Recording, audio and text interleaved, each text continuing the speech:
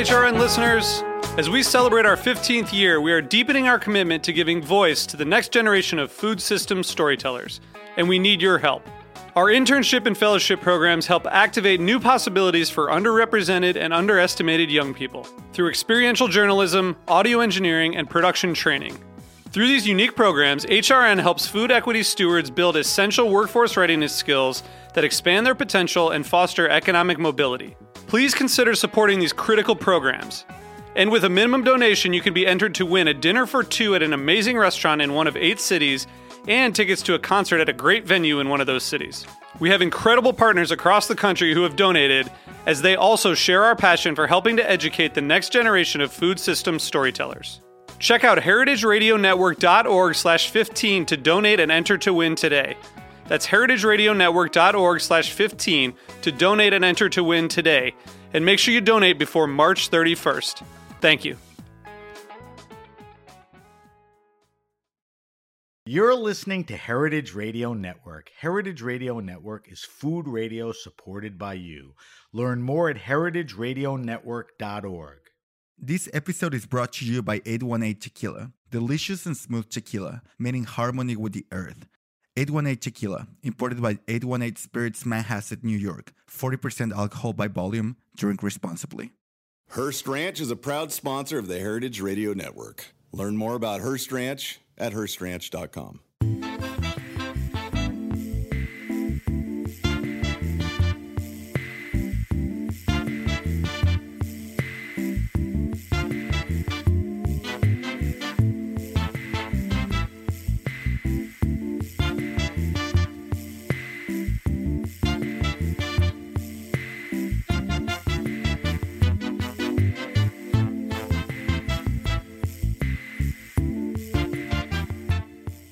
Welcome to the Grape Nation, your weekly wine journey. Our guest is Max Mackinnon. We'll talk to Max about food, wine, pizza, Robertas, and more. We'll taste a Tricot Pinot Noir Rosé for our weekly wine sip.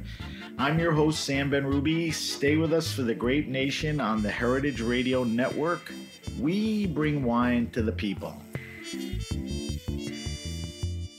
Hailing from California with time spent in Vermont, Max Mackinnon found a love for cooking and attended the French Culinary Institute after graduating college in Vermont.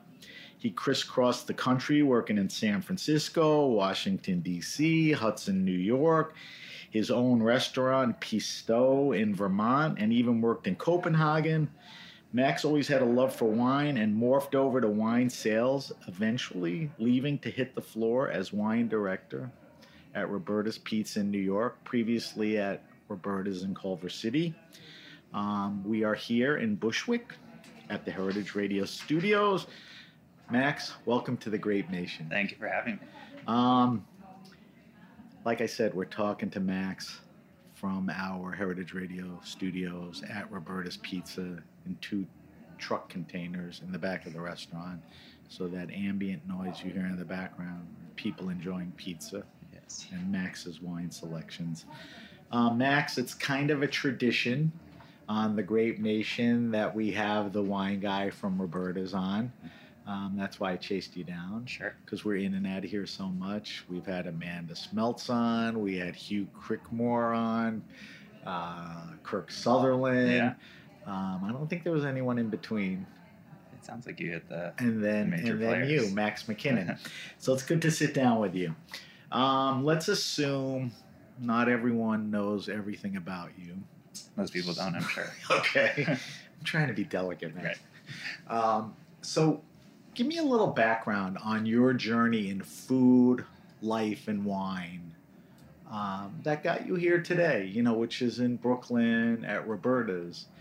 And it's pretty rich, so I want you to cover. Oh, sure. Your angle is interesting because a lot of people fell in love with wine or came from wine. Get me started at the appropriate place to start. Yeah, I mean, I kind of fell in love with wine through food, kind of after food. So at some point in college, I got very interested in cooking, and that just became kind of an obsession. But how does that happen? You're in college. You're at Middlebury in Vermont. Yeah. Great state, pretty good food culture, natural Sure. food and all that, but not the biggest restaurant thing. How does that happen? I think I fell into it through just loving to host people. Even in college, my mother was living, less than an hour away in Burlington. Good town. So every once in a while, I'd get a couple of friends and drive up, and eventually just started making dinner for whatever reason. It felt right to be. And you felt you had a good command of preparing or was learn as you go? Not early on, but I think I picked it up maybe quicker than most. It felt a little more natural. And yeah, then it was buying cookbooks, and then it was just sitting there reading them So self-interest. instead of reading textbooks at school. Fair to say, like a mild obsession with it? Yeah, I think that's a good way to put it. All right, so was I correct in saying that when you graduated college, you took those interests and went to culinary school? I did, yeah. Okay. Pretty much right away. So everything really gelled and you decided, let me take this to the next level. Yeah. I had some pretty fun and interesting and challenging experiences while I was in New York. Challenging only in that were often very long days, and I was going to school at night, working during the day, working some nights when I was off at school. You had to juggle everything. Yeah, so... when you decided to go to cooking school, did you have a focus? Like French cooking, Italian cooking, pastries? I think I was generally drawn to French cooking. Were you? Yeah. French culinary. Right. That made sense. Yeah. And so when you go there, is it like classically trained? They sort of take the French cooking thing and... Right. You learn kind of the brigade system and your mother sauces and kind of everything from there on. So very classic. Yeah. Do you finish the program? I did. It was 9 months, so it was pretty... intensive? Yeah, but not too crazy. Okay. It was kind of a... there were some people who came maybe out of high school, but most people had either had another job and were switching industries, or they came after college or whatever. Were you one of the older guys there? I mean, you're not an old guy per se. I was kind of in between. In the middle, Yeah. So while you're there, obviously you realize it's going to come to an end. What are you thinking about, doing? What are you going to do? I mean, I had, after college, moved right down to the city, and a friend of mine in school did the same. And she was working, and I was in school and working, and during our free time, if we were interested in going out to some restaurant that we probably shouldn't be able to afford, or she was always the one I called. So we actually both decided to move back to Vermont after a year in the city. So what was that part of the plan, or just things got too intense or too expensive? Or I don't. I felt maybe drawn to the food scene because I'd had a little bit of an experience in it, and thought there were a couple of people I could go back and work for. What year is this? This is 2011. Okay. So you go to school in New York. You finally head back to Vermont. What happens there? I was looking for a job. She found a job and was serving in downtown Burlington, and I reached out to the few people I thought I could work with and never heard back. And thanks a lot. We ended up, somebody put us in touch with a real estate guy, and we found a little 33-seat restaurant. And it was set up as a restaurant? It was, yeah. I mean, we did a little work on it, but for whatever reason, we decided to make the crazy. That was Pisto? Yeah. And was it called Pisto then, or you named it Pisto? It was in a Spanish restaurant, and then we decided to call it Pisto. And yeah. So you're not up there that long, and you find a property? Yeah. So. And the two of you jump into this? We did. She ran the front of house. and I was in the kitchen. So you had to think quick about a vision. I mean, what was your... Yeah, I mean, it was very seasonal and like focused on local produce and meat and seafood as well, but with a lean towards French cooking. Was it easy to procure ingredients up there? It was. In the winter you get used to cooking the same thing, or the same produce at least, and you try and get creative with it, but at least the quality was there. So you go up to Vermont. Is this really your first gig? Was there anything in between? Essentially, yeah. Right.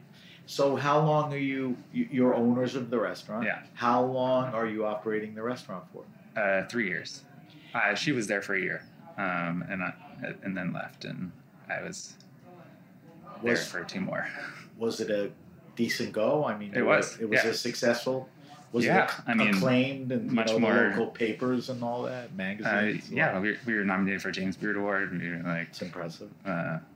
It was shocking, honestly, but I woke up. No, don't say that. Hey, don't say that. I was 25 years old. That's the shocking part, not your ability or your effort of the food. It's just, how quickly it happened. Right. All right, so let's keep moving along. So you're up and open for about 3 years. And then after about 8 months, I started buying the wine for the restaurant. So that's kind of where the wine journey starts. Okay, we'll come back. I want to come back to that. Right. Why does Pisto come to an end? I just was very tired and literally from the crazy hours and the heat and the stress. And I was the only owner operator, and it was a tiny little restaurant on a corner in Burlington, Vermont, and I was like, I feel like there's more. Yeah, but don't you for a moment say, "Holy shit, this is what I chose to do for the rest of my life"? Now I'm nervous, or you didn't think that way? No, I was still you just had enough energy and had enough, or at least knew the passion was still there. So is it fair to say that the restaurant established you as a legitimate restaurant guy, chef, and all that? I mean, a James Beard nominations, real stuff. Right. So you closed the restaurant because you had it, and then there's a fairly interesting journey of you traveling around. So, take me through those locations. It started with a brief stint in Hudson, New York. I was there just for a summer, helping out at Zach Palacio's fishing game. He was one of the first guys up there. Yeah. Or one of the first big name guys. And then from there, just a few months in Copenhagen. I didn't have a visa, so. Where were you in Copenhagen? A restaurant called Relay. And I cooked there for 6 weeks and then worked with their wine import company for 6 weeks. And then after that, came back. Wait, stop for a second. When you're in Copenhagen, are things so much different there? It's not that you've been in the business for like 20 years, but you had your own place. Yeah. You were up with Zach, at Hudson for a little bit. Is it different there? I mean, do they just see it and do it differently, or it's the same but different? I think it's pretty different. Is it? Yeah, it gave me a very interesting and at least unique to me perspective. Important to your future as far as how you... I think so. I'm sure. I think it has an impact on the way I look at restaurants and wine and good timing, food, and so. All right, so brief stint in Copenhagen, then tell me what happened. I was in Vermont for a little bit, but mostly just figuring out what was next. And I cooked a couple kind of like pop-up or guest chef dinners. And Dustin Wilson was at one, and he was a managing partner at this restaurant in San Francisco and recruited me to go out and be the chef there. Which restaurant? It's called Mason Pacific. And Dustin's involvement was he was helping them with the wine, or was he a partner? He was a kind of like managing partner. Yeah. Did he have the wine store out there by then, or this preceded that? He was working on it. He was? Yeah. Okay. So, to my research, you get some pretty good notoriety there, getting in, Sure. when it closed, and all that. Yeah. How long were you there? Oh, less than a year. And is San Francisco a place that you loved, or just you didn't have time? I always liked the Bay Area, Okay. and yeah, it was a nice. I actually missed our one year in DC, but Right. What? that was before that. Right. Wait, DC preceded. Yeah, it was after Copenhagen, before What San was Francisco. the DC place? I was cooking at a place called Rose's Luxury, and then I was working front of house at a place called Ripple. DC's an interesting market. Yeah. You know, Yeah. not like many other markets. No. So you go to DC to Maison Pacific. Why do you leave there after a year? It was just not the right fit at Mason Pacific, and I wasn't sure how the restaurant was going to move forward, and it ended up closing not long after I left. So Really? yeah. So I'm your high school guidance counselor, and I'm sitting with you, and I'm looking at your, not resume, but whatever, and I'm like, Max, there may be a problem here. You seem to be bouncing around Yeah. a lot. Yeah. Why is that? Is that typical of starting in the business and getting your sea legs? I think all of the experiences I had were kind of important in getting me to where I was going, and it was just kind of figuring out where and what I would be doing. And you left on your terms. Yes. You know, it wasn't like you got thrown out, or No. you were stealing, or you were a crappy cook, No. or whatever. Yeah. Yeah, I mean, at that point, it's unusual Sure. to be that young, to be somewhere for Yeah. many years. But Pisteau, out of the chute, was a pretty good run for Yeah, 3 years. it was. And it was wasn't, great. I mean, you didn't shut down because of economics. You just, No. yeah, so it was wasn't that time. either. Yeah. All right, so we're up to the closing of Maison Pacific. What happens after that? My girlfriend, who was then, by the time I left San Francisco, was my fiance. We went to Vermont. A friend of mine was opening a wine bar, and he wanted some help, so we helped him open, basically. He had owned a very successful retail shop. Right, what's it, to Dallas? Daedalus, yeah. Yeah. And then... Still there? It is, yeah. Yeah, it's a highly regarded, Yeah, you know, and location. expanding, and Yeah. but yeah, he just needed some help to get What the year was wine that? bar open. That was 2017, maybe. Okay. Um, All right, so let's rapidly move into the current. So you do that, you get them off the ground. yeah, You know it's kind of a stopover yeah. to help them. What's on your mind and where do you go? We had actually a friend of my wife's reach out. A guy who owned a restaurant and bakery in Austin, Texas. She's from Texas. He had kind of his upper management team, kind of were all moving on at the same time, and so he called Corinne and asked if we would come help him out. Both of you. Yeah. And was it mostly a bakery or a bakery restaurant? They did a decent amount of wholesale business, but the restaurant was open, 7 a.m. to 10 p.m. 7 days a week. How long do you do that? Just over a year. And then I got into wine sales down there. So your crossover to wine happened down in Texas and Austin. Kind of the full move. I What- always kind of like... What's the reason? You knew the bakery bread thing was, not permanent. Yeah. Do you meet somebody or are you looking? I mean, because this is Yeah. kind of a big move. Right.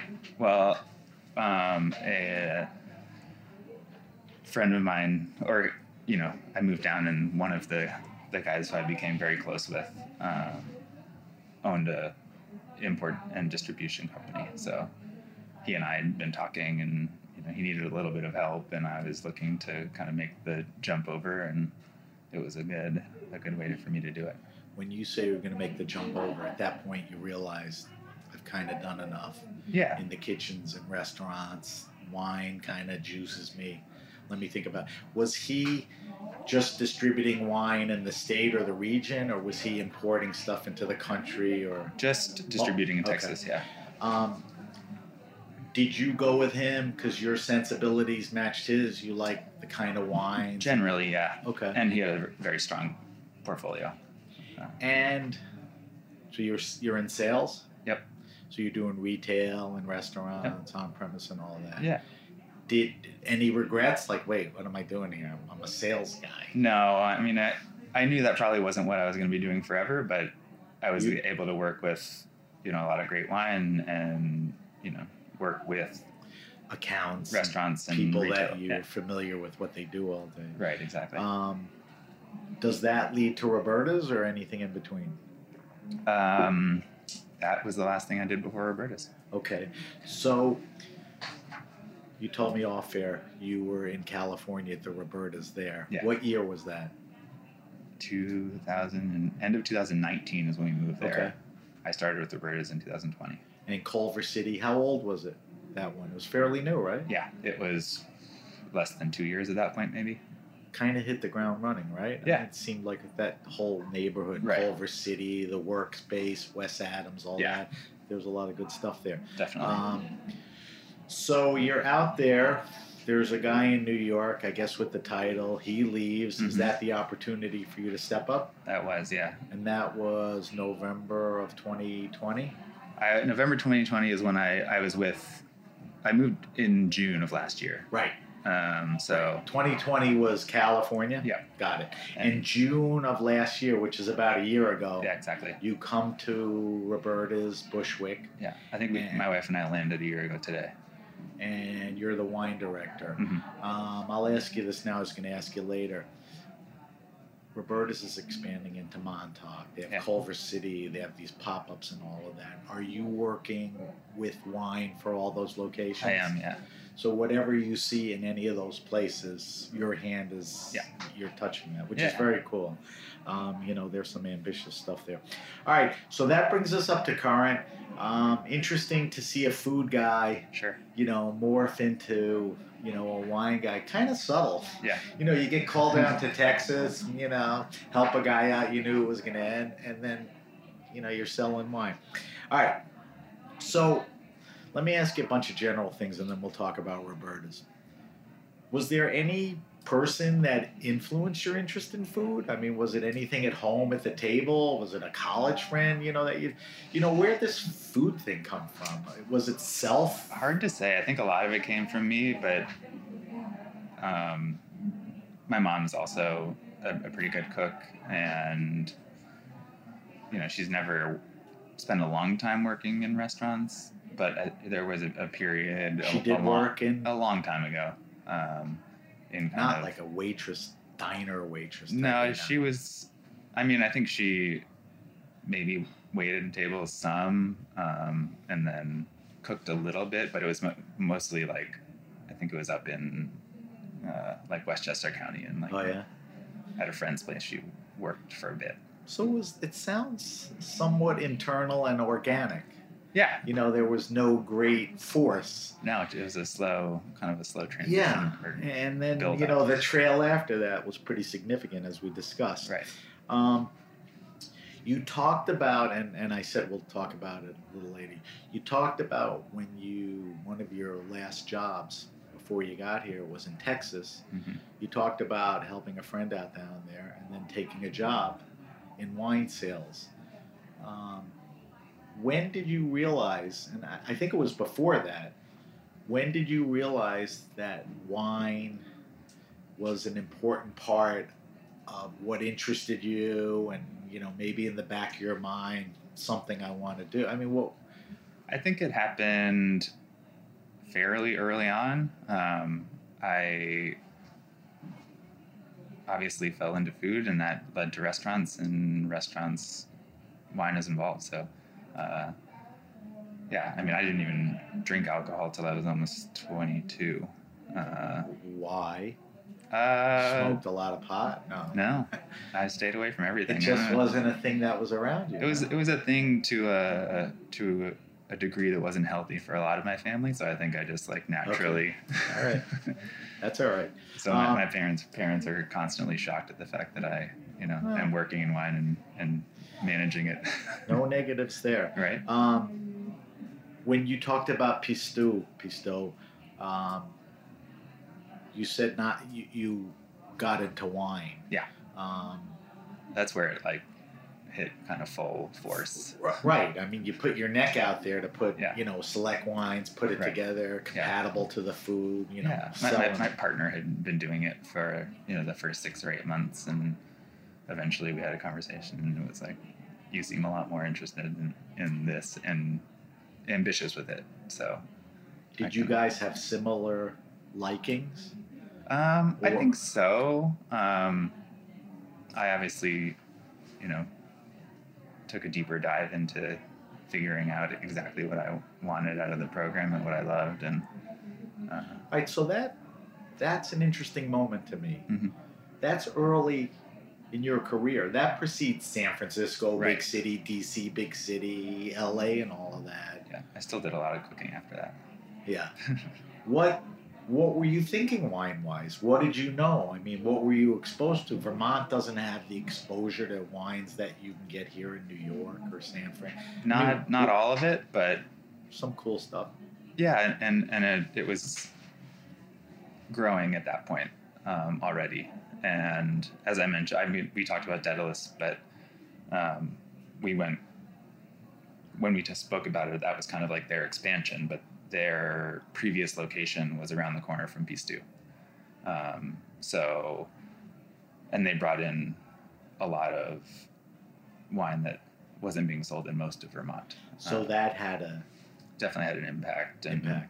Like, did you know that you were leaning toward, or here, I'm making a statement, I mean to ask a question. Were you interested in natural wines or small producers, well thought out wines, or what you were interested in? Did you realize that, or you didn't realize it, but you knew they were making good wines? I think I realized that pretty early on. Okay. And I wasn't 100% natural wine at that point, but Right. but always well made wine. And it was the Kermit Lynch and Louis Dresner and Rosenthal book, and then I kind of like The first and good guys. found even ZRS at that point. Jenny and Yeah. Francois, those Yep. guys. So Bowler to yeah. some extent. but all of that was available up in Vermont, and to a greater degree because of Daedalus, and they bought a lot And of I think wine. proximity, a lot of these guys Yeah. realized, we could expand the business to Massachusetts, Vermont, which is a good thing. Right. I mean, good break for Vermont. Yeah. And they started coming up, and they wanted to go out to good restaurants, and luckily they often chose to come to mine. So I'm curious about when you jumped into the business. You worked at all levels. We're talking almost 10 years ago, a decade or whatever. Mm-hmm. Have you seen things change substantially? I mean, and I'm talking about throw in the pandemic. Sure. I'm talking about the way workers are treated. I'm talking about the environment. I mean, like for instance, at Pisto, did you have an opportunity to create an environment that you thought was right, or you didn't have time to think about it and it was too early in the game? We were trying. You were aware. And, I feel like I always tried to be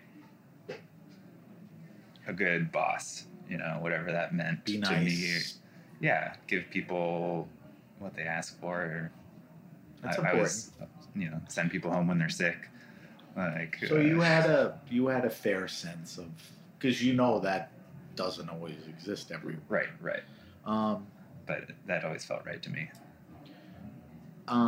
Is not being that way one of the parts of what's wrong with this business? I mean, obviously, it's my inclination to work that way, and it's the way I want to be treated. So I think that's, I think most people would probably benefit from being that way. Obviously, it gets difficult at times, and it's Yeah. not like Because the horror stories you hear because of the pandemic and the light it's shown on, the industry. right. I think people were just fed up, and Yeah. the restaurant owners, companies got away with it. Yeah.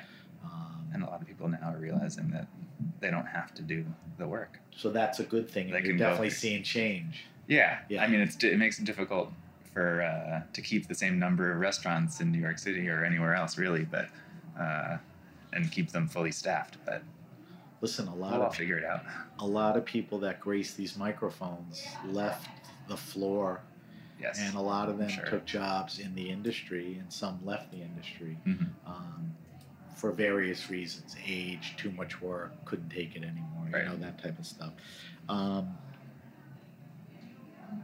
So you started here in New York, kind of in the middle of COVID, right? Yeah. Kind of an uneasy time. Right. Yeah. Open, close, open. June of last year was a little crazy, right? Yeah. And we've gone through a couple of shutdowns and trying to navigate what to do with everybody and how to keep the business operating at some level.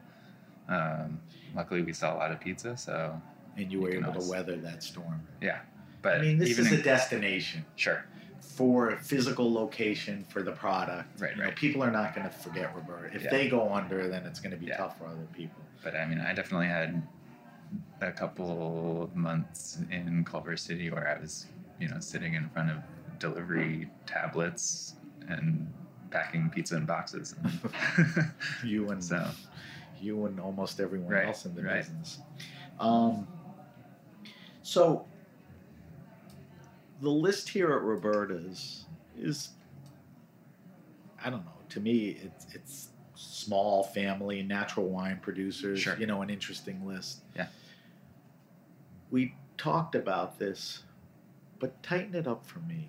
I mean, when was that moment that the commitment to natural wines, was forged in your mind? It's like this is what I like. This is what I'd like to turn people on to. Right. There's a lot of other stuff there. There's enough of this. yeah, I mean, I think I started tasting it fairly early on in my career with wine. Back to Pisteau Yeah. and the retailer and all that, right? And was kind of drawn to it then. What was the draw? Because those days could have been funky, could have been inconsistent. Right. Still today, but not Yeah. as much. I mean, Maybe I was lucky to be 25 and Didn't give a open crap. and Yeah. What was the draw? I mean, was it the story, I the think practices? some of it was the story. I really appreciated the practices. I mean, we bought organic produce and we worked with good farmers locally, and we went to visit their farms and saw how they were working, and that was just a part that was important to me, and so that kind of translated in wine, I think. It's a good point, because if you're in the restaurant business, you talk to customers and they bust balls about provenance. Right. What farm, what practices. Yeah. And then they order like Mayomi or Yes. it's like, wait a second. Yeah, there's a disconnect there. Yeah, I mean, there's been a good education and a shift towards that. Yeah. So that happens early on, and you commit to it, like you Yeah. keep your eyes focused And I think it's on the expansion of producers' regions. right, and I think it kind of continues to be reinforced. And I spent a lot of time in Montreal, and the natural wine scene is very strong there. Crazy. Traveling, I mean, Copenhagen, obviously. Anytime I was in France, that I was kind of like drawn to restaurants that supported the same producers, and yeah.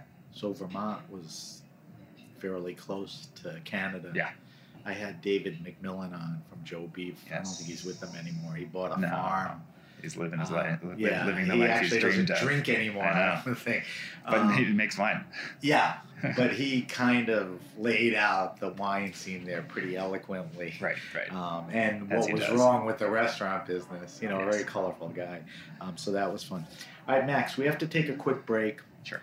When we come back, I want to talk to you about Roberta's, the wine program, a bunch of other things.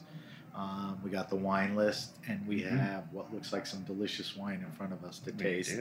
We're talking to Max Mackinnon. Max is the wine director at Roberta's, right here in Bushwick, right where the Heritage Radio Network studios are. We'll be right back.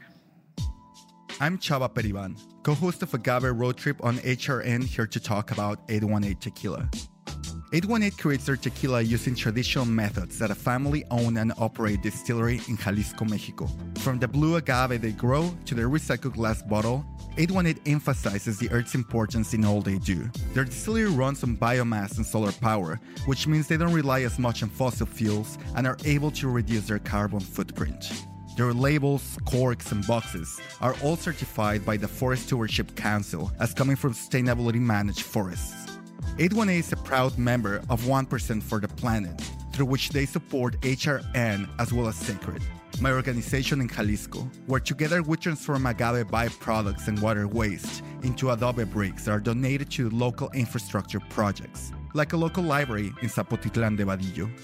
Visit drink818.com to learn more about their sustainability efforts and find 818 near you. 818 has been part of so many magical nights for me, and I hope you enjoy it as much as I do. 818 Tequila, imported by 818 Spirits, Manhasset, New York. 40% alcohol by volume. Drink responsibly.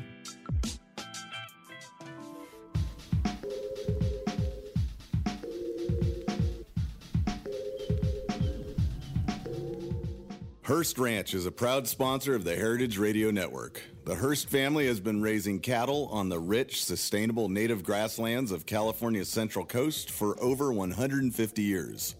Piedra Blanca Rancho in San Simeon is the original Hearst Ranch, founded by George Hearst in 1865. George's son was the famous publisher William Randolph Hearst. In addition to being known for building the iconic Hearst Castle, William was, like his father before him, an avid rancher. In his words, "I would rather spend a month at the ranch than any place in the world." Thanks to one of the largest land conservation easements in California history, a joint effort with the California Rangeland Trust, the American Land Conservancy, and the state of California, the working landscape at Hearst Ranch will be preserved forever. Learn more about Hearst Ranch at HearstRanch.com.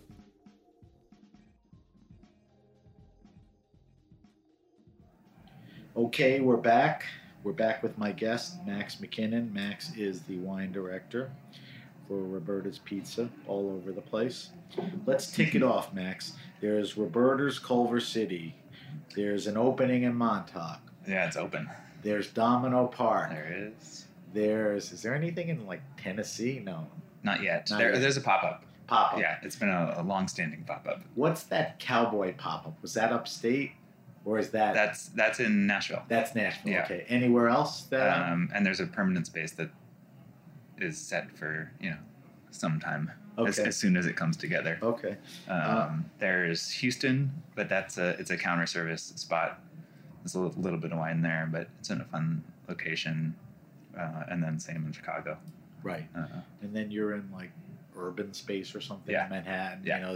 There's accessibility to that. We send a little wine there too, just so people can enjoy a glass if they choose to do so. Yeah, that's a good thing. I got a couple of questions that'll be a good setup for talking about the wine program at Roberta's. I'm curious your thoughts and take on some regions, producers, wines that are exciting you right now. Yeah. I know it changes. I know it could be seasonal. Right. But what's top of mind to you? Oh, I'm always kind of drawn old world, so we're going to drink something from the Auvergne, but it's not necessarily something that's new. It's a producer I've supported for a long time, but I don't know. I've been excited to see a lot of the kind of young winemakers in Burgundy, whether they buy a little property or whether they're working as a negoce, and are kind of like finding vineyards that are farmed well, or they're converting the farming themselves. And so that's like the anti-Burgundy. It's right. Young. Yeah.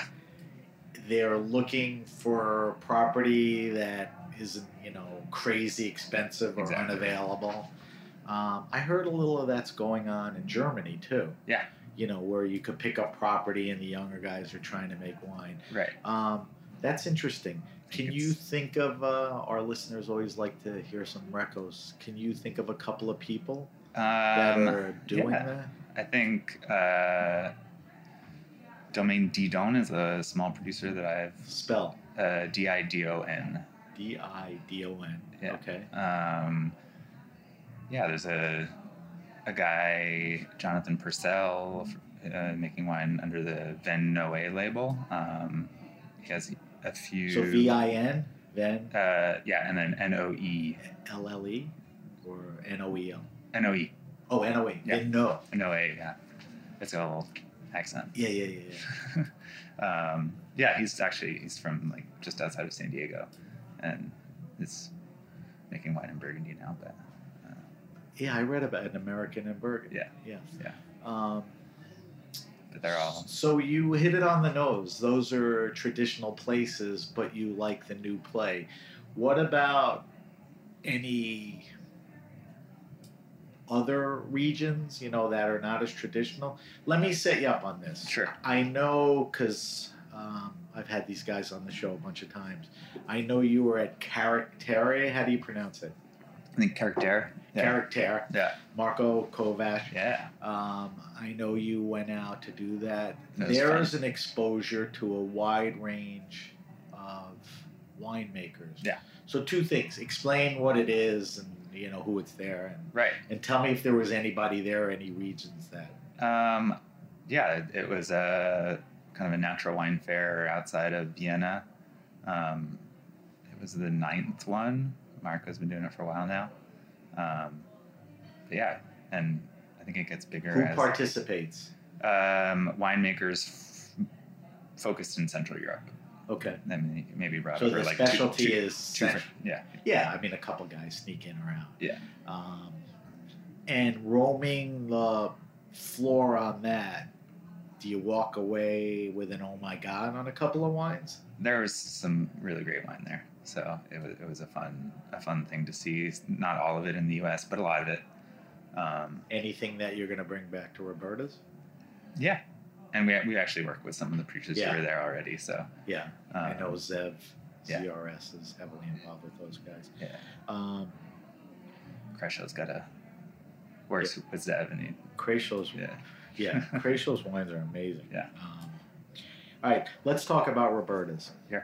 So there's some cool things. I think Marco mentioned something about doing something in New York in October. Yeah, it's October and November, but it's going to be in Midtown, I believe. Yeah. Which would be... Yeah. He had sent me a interesting. note, so that'll be interesting. Yeah. We'll talk to him. Kind of a different vibe. Rather Yeah, than out in the country in Austria. You're not going to Stephanie and Edward's house, Yeah, in right. Manhattan. You're Yeah. going to some funky wine bar or whatever. All right, so let's talk about Roberta's. Like I said, they're known for a tight, natural wine list. Yeah. Not huge, not small. So you get here, and there were people that preceded you that all, were sincere about, the type of wines that Right. should be on the list. Yeah. You get here, you look at the list. What do you do? I mean, what do you bring to the game? Do you delete? Do you add? Do you... I think everybody who's worked here probably has areas that they lean more towards or producers that they, want to bring and support. So go with areas first. What's the lean that you bring in? I don't think it's anything too crazy, but I probably buy more French wine than anything. Okay. That makes sense to me, that French was not... Knowing the people that were here. Yeah. Right. And if you're talking about maybe getting some of those Burgundy guys, and we're going to taste something, that's kind of a cool thing. Yeah. Tell me about the wine list. How big? Right now it's maybe 60 to 65 wines, but it's just a selection of what we have. So it's 65 on the menu, but there's Yeah. more floating around. Yeah. You take stuff off, put stuff on. Right. I think it makes it a little easier for most of our guests to not be flipping through a book to order a bottle of wine. Is it harder to curate a smaller, tighter list than to blow out a big list? I think so, but I'm lucky to not have to, sell something before I can buy something else. We have a decent sized cellar, so Right. yeah, we just have stuff that's ready to go on. Can you get the wines that you want? I mean, it's kind of a silly question because if you can't get it in New York, Yeah, but I think the question is less availability. What am I trying to say? It's more that things have become so popular Right. and they're rationed Yeah. that you can't get what you want anymore. Right, Is right. that a thing now? it's definitely a thing. Like, what's the wine Frank Cornelison makes? The Susukaru? Yeah, I mean, everybody for a loved while. it. That was You couldn't get it, right? yeah. And then there are also smaller producers that are even more difficult to Does you- that drive you crazy, or you just move on? It's all right. There's plenty of wine out there, and if they give us 2 bottles of something or 3 bottles of something, well, you can take it. And So you don't feel there's something you have to have so bad it'll drive you crazy? You just Not really. kind of move on. I always understand if I ask for something and they say sorry, you can't have it, and I'm like, Yeah, okay. I mean that's a healthy way to do it. I don't blame you for it. Yeah, Yeah, I had Justin Chernow from Four Horsemen on. yeah, I mean, there's stuff that he was able to get and that he loved that he can't get. Yeah. He's not going to obsess over it Right, anymore. right. It's just sometimes he throws his arms up. yep, It's like, why is this And it's happening like, now? yeah. Why am Yeah. I getting screwed on all of this? exactly. The list skews globally, I guess. I guess there was a little less French. You brought a little more French Yeah. to it. But what are we looking at? Next thing is Italian because Roberta's is... Yeah, I think a lot of Italian wines make a lot of sense with the food here, and people are always looking for it. So They kind of lean towards that. yeah, I'm in an Italian-focused restaurant. right. Although there are some producers, for whatever reason, that we like Trico, we sell kind of whenever it's on a list. It's one of the first things to go. Yeah. For whatever reason. Yeah. I think price point helps out. And people who know Yeah. know that they're not going to see it everywhere. Right, And if right. they don't buy it, it won't be here in 2 weeks. Yeah, and it's not prohibitively expensive. So No. it's yeah. Well, I think your customers come to know that they don't have to want to pay for a ton of money. I mean, Right. This is not the most expensive meal. Yeah. You throw a pizza, a couple of things together. Sure. You're getting out of here.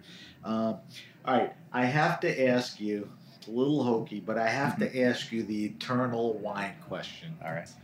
for you in your current state, and that's what wines go with pizza.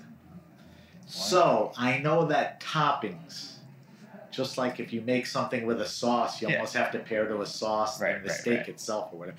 All right, so what goes with pizza? Let's start with a plain margarita. Just give me top of your mind what you think the best play is. Oh, that's such a tough question. We've been selling a lot of like fun, lighter Grenache. Goes well? Yeah, I think so. What is it about Grenache? It has enough acidity, or I mean, not too heavy, not too light? right. When it's treated in a light way, I think it still has some serious fruit quality. It still has, but like, I don't know. It's something about So give aromatics me a bottle of Grenache. That would be good with a margarita pizza. Can you think of something? with a margarita pizza. All right, we'll come back to that. When it comes to your mind, you say, oh, here's the one. All right, Roberta's is famous for the bee sting. Now you have a pizza with some spicy supersod. There's a little honey on it. Yeah, What's good with that? that one's always tough for me. Is it? Yeah, So what do you settle on? because it's Too spicy. much going on? It's Sweet. sweet. It's like there's So tomato what's safe? sauce. Like a Chianti Classico or not even? I think drink what you like, but maybe Montepulciano. Okay. Yeah, All right, that's a good one. It's got a little body right, for right. the meat. Yeah. Pizza's a little oily. Yeah, I think it's kind of like it matches the level of intensity, or Yeah. it can. Yeah. I won't torture you. I'll give you one more. A white pizza. A pizza with no red sauce. With or without clams. Sometimes it's just mozzarella or a little ricotta or whatever. Yeah, Does that push you to white wines or not necessarily? it does for me. but that's What's good not with necessarily for everybody. Chenin Blanc. I think it has at least, maybe a richer style. You're preaching to the choir. It can, it can be fuller bodied. It Right. can have There's diversity. And it's great with cheese. So you made our friend Pascaline very happy saying yes. that. All right. So we talked a little about it. What are some of the better values on the wine list? I mean, not always necessarily the specific wine, but like is Grenache a good value? Generally, it depends. If you want a good wine and you're looking for a good value, I guess it crosses everything over. I mean, you think of anything specifically? Aligoté. Yeah. So you get to hit Burgundy. Yeah, and I think get to taste, and the quality is there. Yeah, but it's always at a slightly lower price point. Yeah, that's a good one. Most interesting and funky wine on the list. Something that is like this is a bomb in whatever way. Let's see. We can go with something rare and expensive. We go with Timothy Strobel's Coteau Champenois Rosé. So Côte de Champenois is the still wine of Champagne. Yeah. And it's a rosé. Yeah, and I think there's not much of it out there. But it's a bit of a. It's for a certain person coming in to drink something that's hard to get and is interesting. And is it super expensive because of the rarity, or it's not that crazy? It's pretty expensive. It is pretty expensive. Yeah. Okay. Which is both the rarity thing and I think where it comes from, also. All right, those are good ones. Yeah. All right, Max.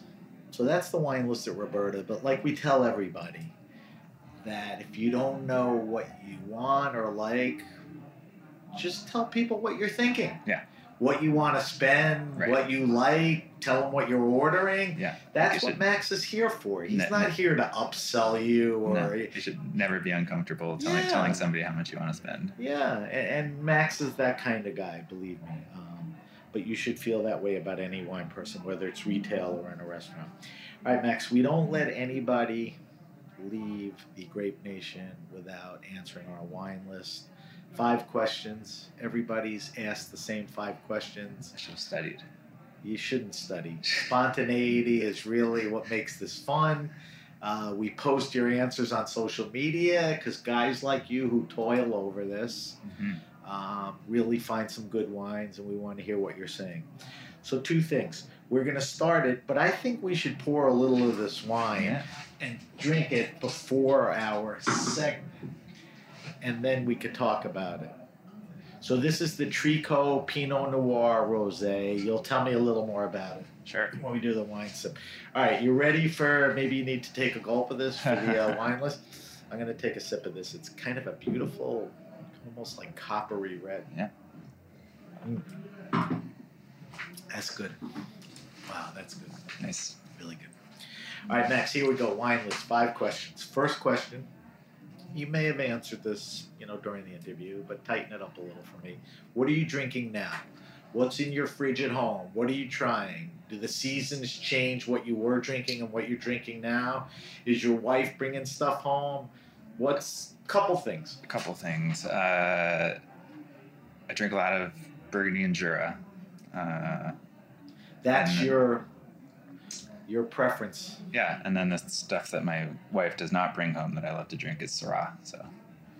So, couple things. Yeah. Tell me about a couple of specific things in the Jura that you like.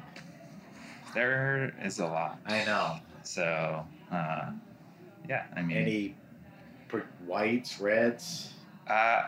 Both. I like kind of like richer style whites sometimes, as long as the acidity is there and, it's got some tension to it. But is that hard to find?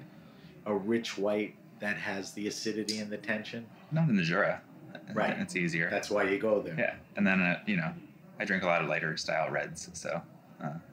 Yeah, that's a good region for that. Yeah. What else? You said Syrah, your wife. Are we talking Rhone or where are we talking? Yeah. What are we talking there? Saint Joseph, Cornas? I kind of, get into all of it. Yeah. So. Any particular producers? I mean, Gonon's a favorite of mine. He was on the show. It was a dream to put him on the show. Yeah. He's a wonderful guy. I got to visit and hang out, and he's one of the people I'm still in touch with. He's very from the gracious. region. Yeah. So. What's a little sad, and it's sort of like Burgundy was, the wines were somewhat accessible and reasonable, and now here's what you pay. And I look at what it cost on the list at Pistu. It's a different time. Yeah, he's a special winemaker. Yeah. All right, those are good answers. All right, this is the goofiest question on the wine list, but I'm going to make you answer. Yeah. Favorite wine and food pairing? Not what you think is a good pairing or what you'd recommend. What do you like? Obviously, you're not eating it every night, every month. Yeah, sure. But what's that? Wow, this works. I mean... You're not allowed to say champagne and oysters on this show. No, it's definitely like Northern Rhone Syrah and braised lamb shank. And why does that work? A little gaminess of the lamb? Yeah, and the pepperiness of the wine. Full-bodied? Yeah, full-bodied. I mean, I drink mostly light reds, but, then, that pairing for me is something. That's like the opposite end. I can eat it probably more than most things. Yeah, that's a good one. I mean, that is kind of a perfect pairing. Yeah. When you think about it. I think so. Yeah, good one. Yeah. All right, third question. Favorite wine restaurant and/or bar? Now, I know we went through a pandemic. Things were closed. People didn't go out. I know you work your ass off. You bump around a little. Montauk, California here, whatever. But I think when you come in here, there's a guy, Max, who's put a thoughtful list together. If you talk to him, he'll guide you. The list is cool. The vibe is great. What's like, where do you go or you know of that, embraces all of that? Anywhere. LA's, whatever. I mean, we talked about Montreal. Yes. And I'm ashamed to say that I've not been to Mont Lapin yet. Is that Vanya? Yeah, but Vanya and Marco, but we used to go to Vin Papillon a fair amount when they were still there.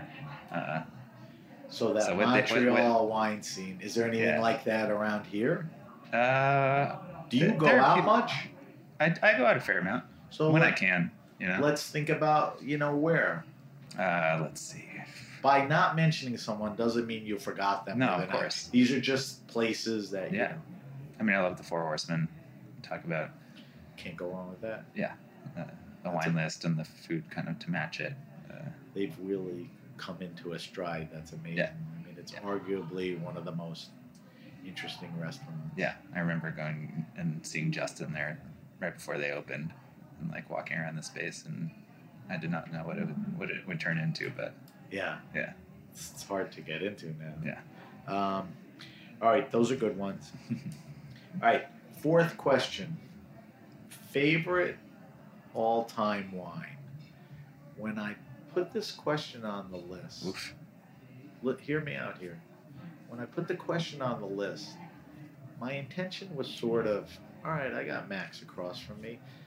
Let me see the rarest, most expensive wine he ever drank. He's in the business. I can give a crap about that. Yeah.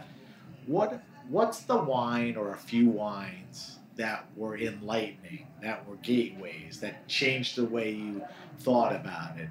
It had to be starting at Pisto along the road, where there were a few wines that solidified your love of wine, natural wine, all of that. Can you think of a couple things?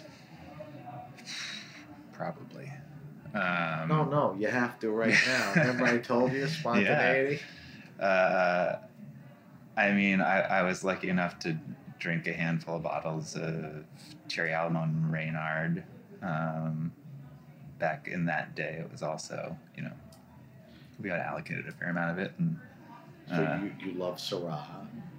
He epitomizes. Right. And I think that was kind of, somehow that was the beginning of my Northern Rhone Syrah kind of like journey. Right. Started there. So when you tasted it, it hit right away. Right? Yeah. Like this is. Can you think of anything else like that?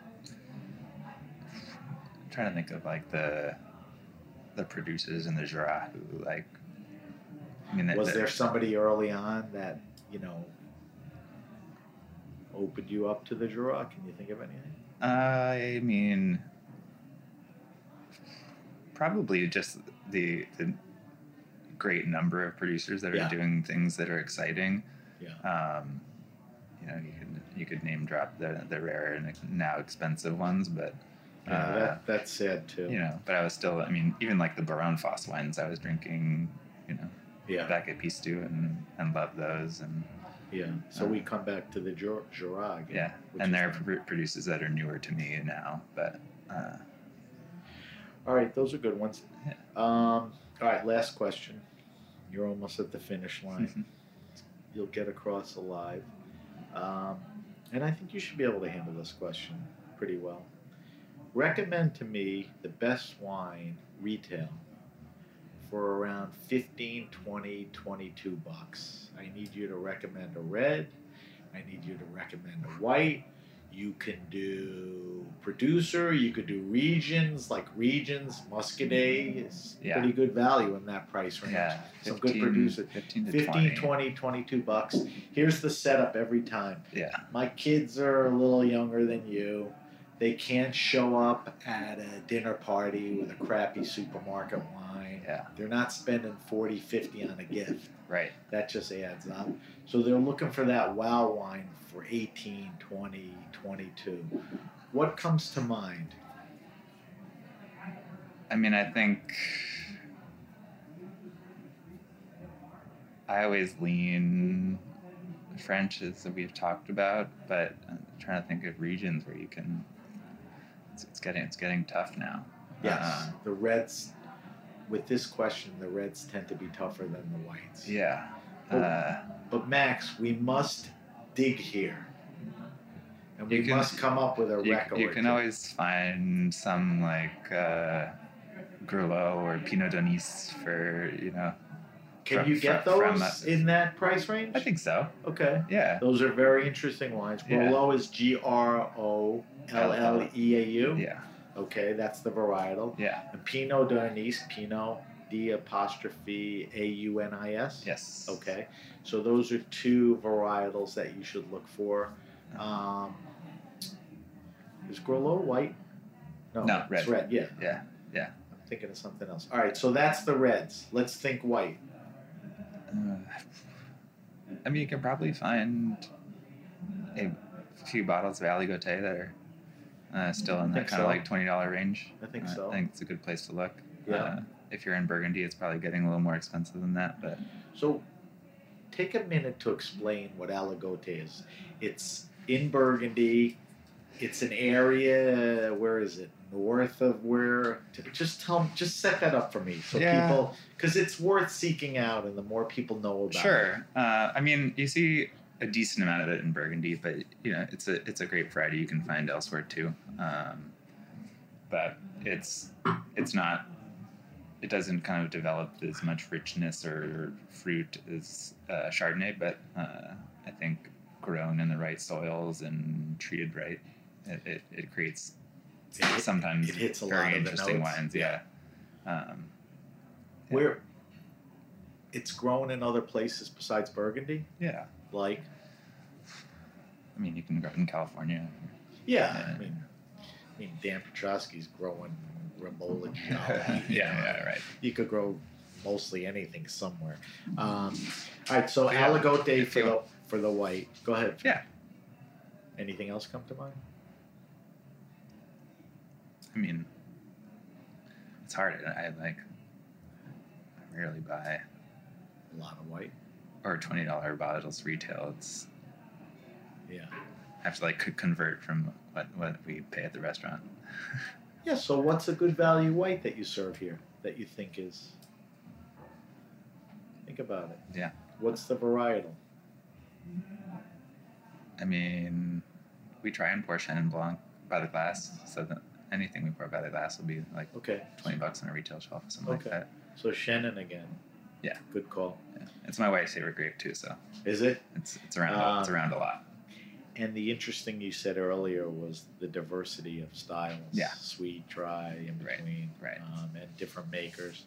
It's pretty incredible. Yeah. All right. Good job there. Yeah. Had to pull a couple things out of you, but I ain't letting you Right. out of here until I get the answers. All right. Our last segment of the show is called the Weekly Wine Sip. Every week we taste a different wine on air. It's a great opportunity, as I mentioned to you, if a winemaker comes in to taste their wine, or when you have somebody like you who painstakingly, looks at all these wines and makes the selections. I asked if you didn't mind to pull a wine out that you like, that's cool, that's reasonable, that's accessible, meaning some way, somehow, you could find it. So we're tasting the Tricot Pinot Noir Rosé. Mm-hmm. Tell me more about the wine, the maker, the region, vintage. Yeah, the vintage is 2020. It's Les Trois Bonhommes, and so it's 100% Pinot Noir that they vinify as a rosé. There are a couple making wine in the Auvergne. I think they've got 5 hectares or so. And they've been making wine there since 2003. Oh. They took over.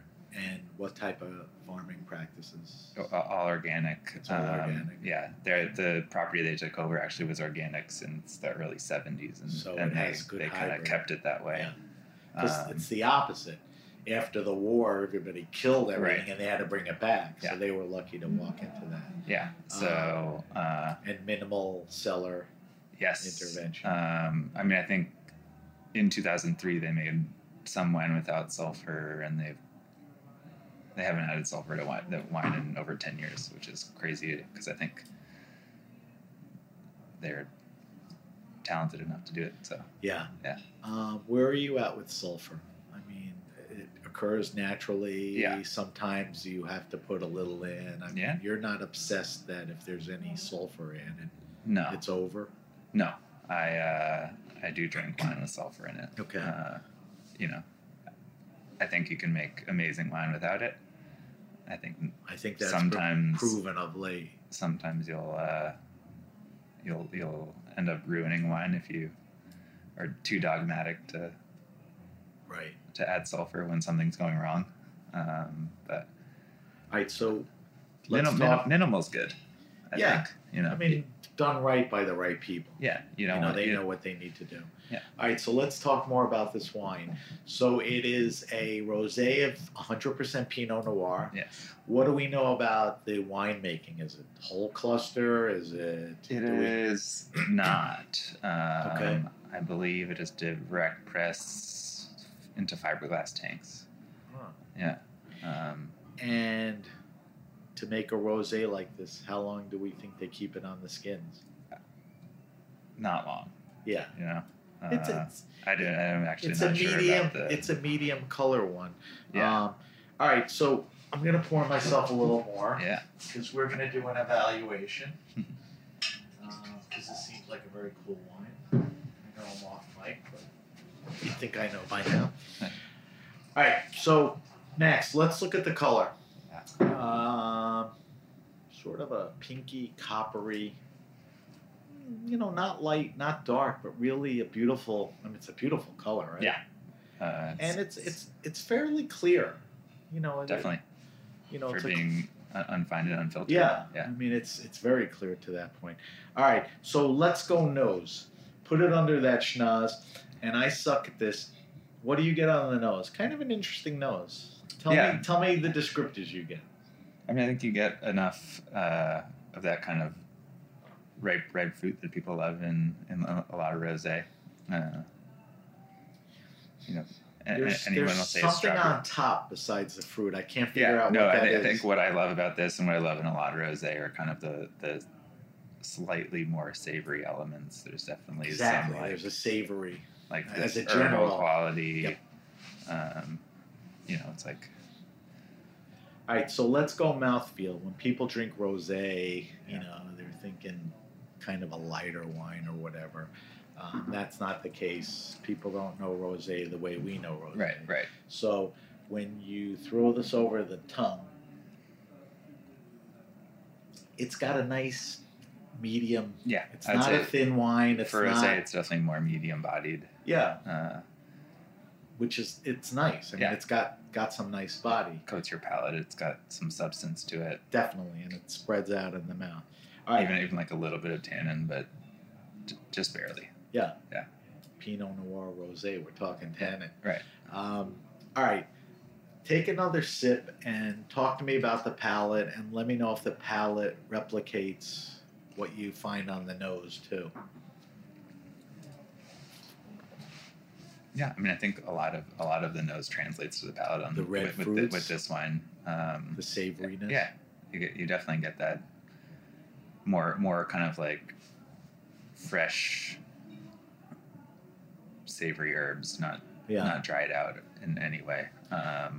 Where's the acidity on this? Is this a medium acidic wine? Is it low? I think it's got a decent amount of acidity. Yeah. It's not vacant of acid. Yeah. It's not, in your face, but it's there. Right. What's the alcohol on this? Should be pretty low. Oh, it's 13. Okay. So you could drink this. All right. Now the other question, which I tortured you with before, is tell me some good food pairings, food, snacks, whatever. I mean, what would be nice with this?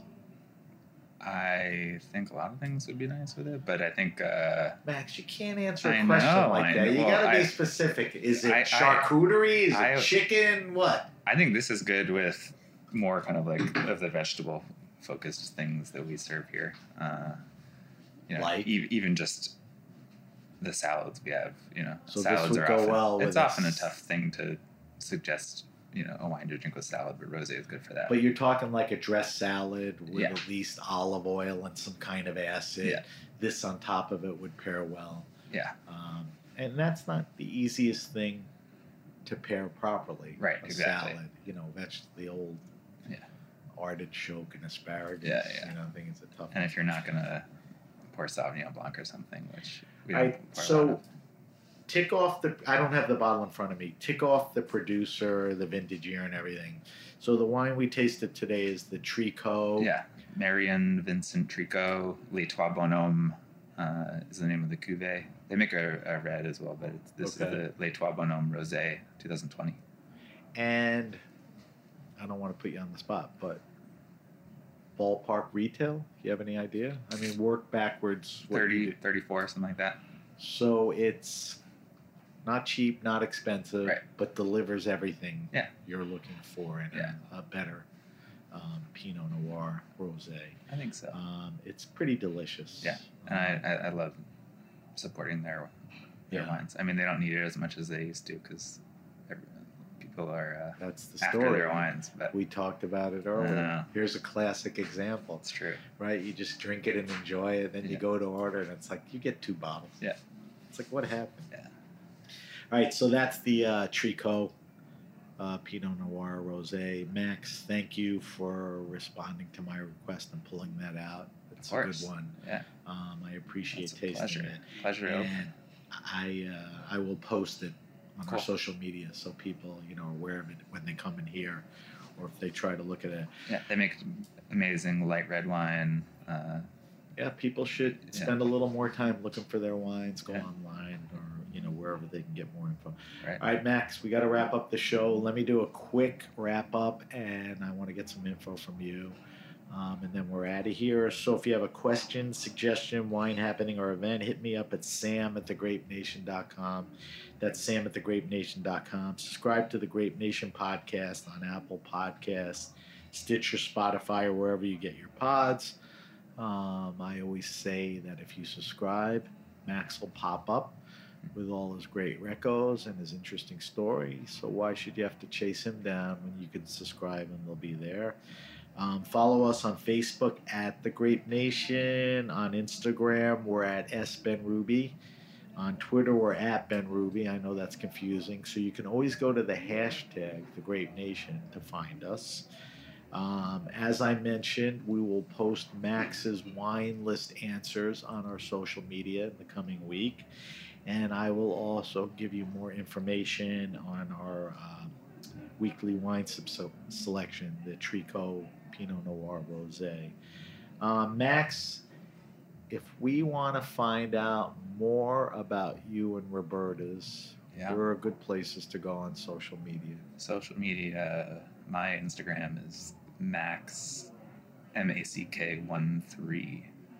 Okay, so that's, you could catch up with Max. You could find me there. If he's not running somewhere. It's mostly drinking wine and running. Well, but that's discovery. You're drinking a wine and people go, what's Max drinking in that? So that's why I ask people where they can find it. Sure. And Roberta's is at Roberta's and Roberta's Pizza, and all that stuff. Just a curiosity, if I go to Roberta's on the internet and I hit website, do I see any of the wine selections or the wine lists are posted. So if you've never been here and you like what you're hearing, you can go on and here's some of the wines, or here's the list for now. Yeah. That's good to know. All right, Max. It was a pleasure sitting down with you. A pleasure to meet you. I wish you only good luck and success here at Roberta's. I'll see you coming in and out of the studio. Exactly. Thank you to our guest, Max Mackinnon. Max is the wine director at Roberta's. Thank you to our engineer, as always, Armin. And everyone at the Heritage Radio Network. I'm Sam Ben-Ruby, and you've been listening to The Grape Nation. The Grape Nation is powered by Simplecast. Thanks for listening to Heritage Radio Network, food radio supported by you. Keep in touch at heritageradionetwork.org/subscribe.